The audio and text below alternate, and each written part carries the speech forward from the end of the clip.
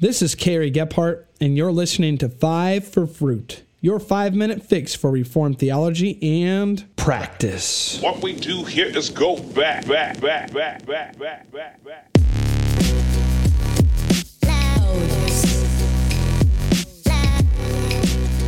Westminster Confession of Faith, Chapter 1, Section 10 says, "The supreme judge by which all controversies of religion are to be determined, and all decrees of councils, opinions of ancient writers, doctrines of men and private spirits are to be examined, and in whose sentence we are to rest, can be no other but the Holy Spirit speaking in the Scripture."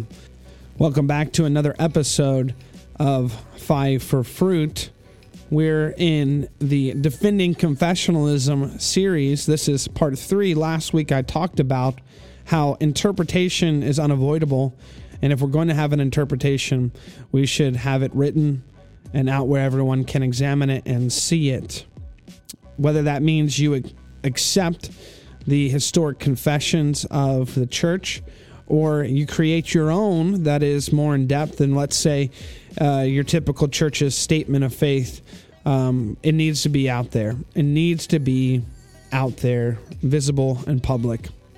But today I want to talk about how confessions play a part in the defense of a local congregation, defense against false doctrine, defense against false teachers.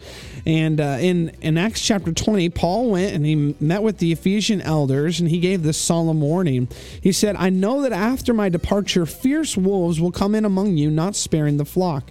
And from among your own selves will arise men speaking twisted things to draw away the disciples after them." That's a reality. In our current context, there are so many varying opinions and teachings about the Scripture. Many can be deceived because they don't know what is true. The importance of having a written document like a confession is that we can point to that and we can say, this is what we believe the Scripture teaches is true. And I can give you a short example. In my prior pastoral experience, I was pastoring a church that was anti-confessional, anti-creedal. There was no statement from the church about what they believed, and it caused all kinds of issues just pastorally in the church. For example, on how do you accept new members into the congregation. But it also allowed a wide variety of beliefs to be present within the church.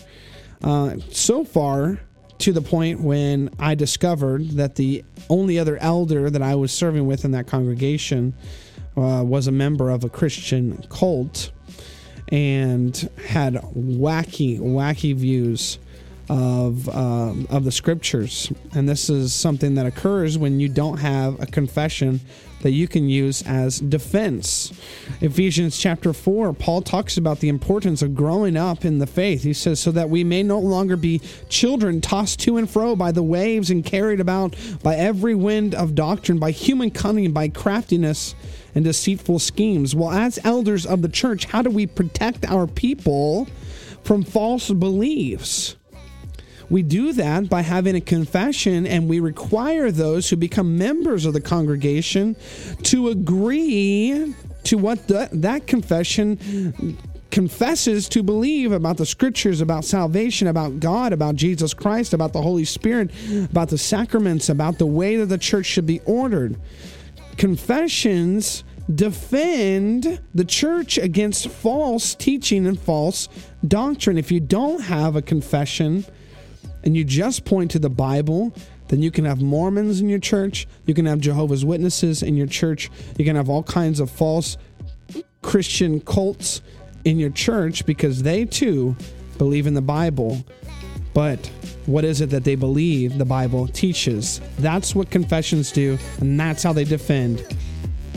Well, until next week, be confessional and bear much fruit to the glory of God.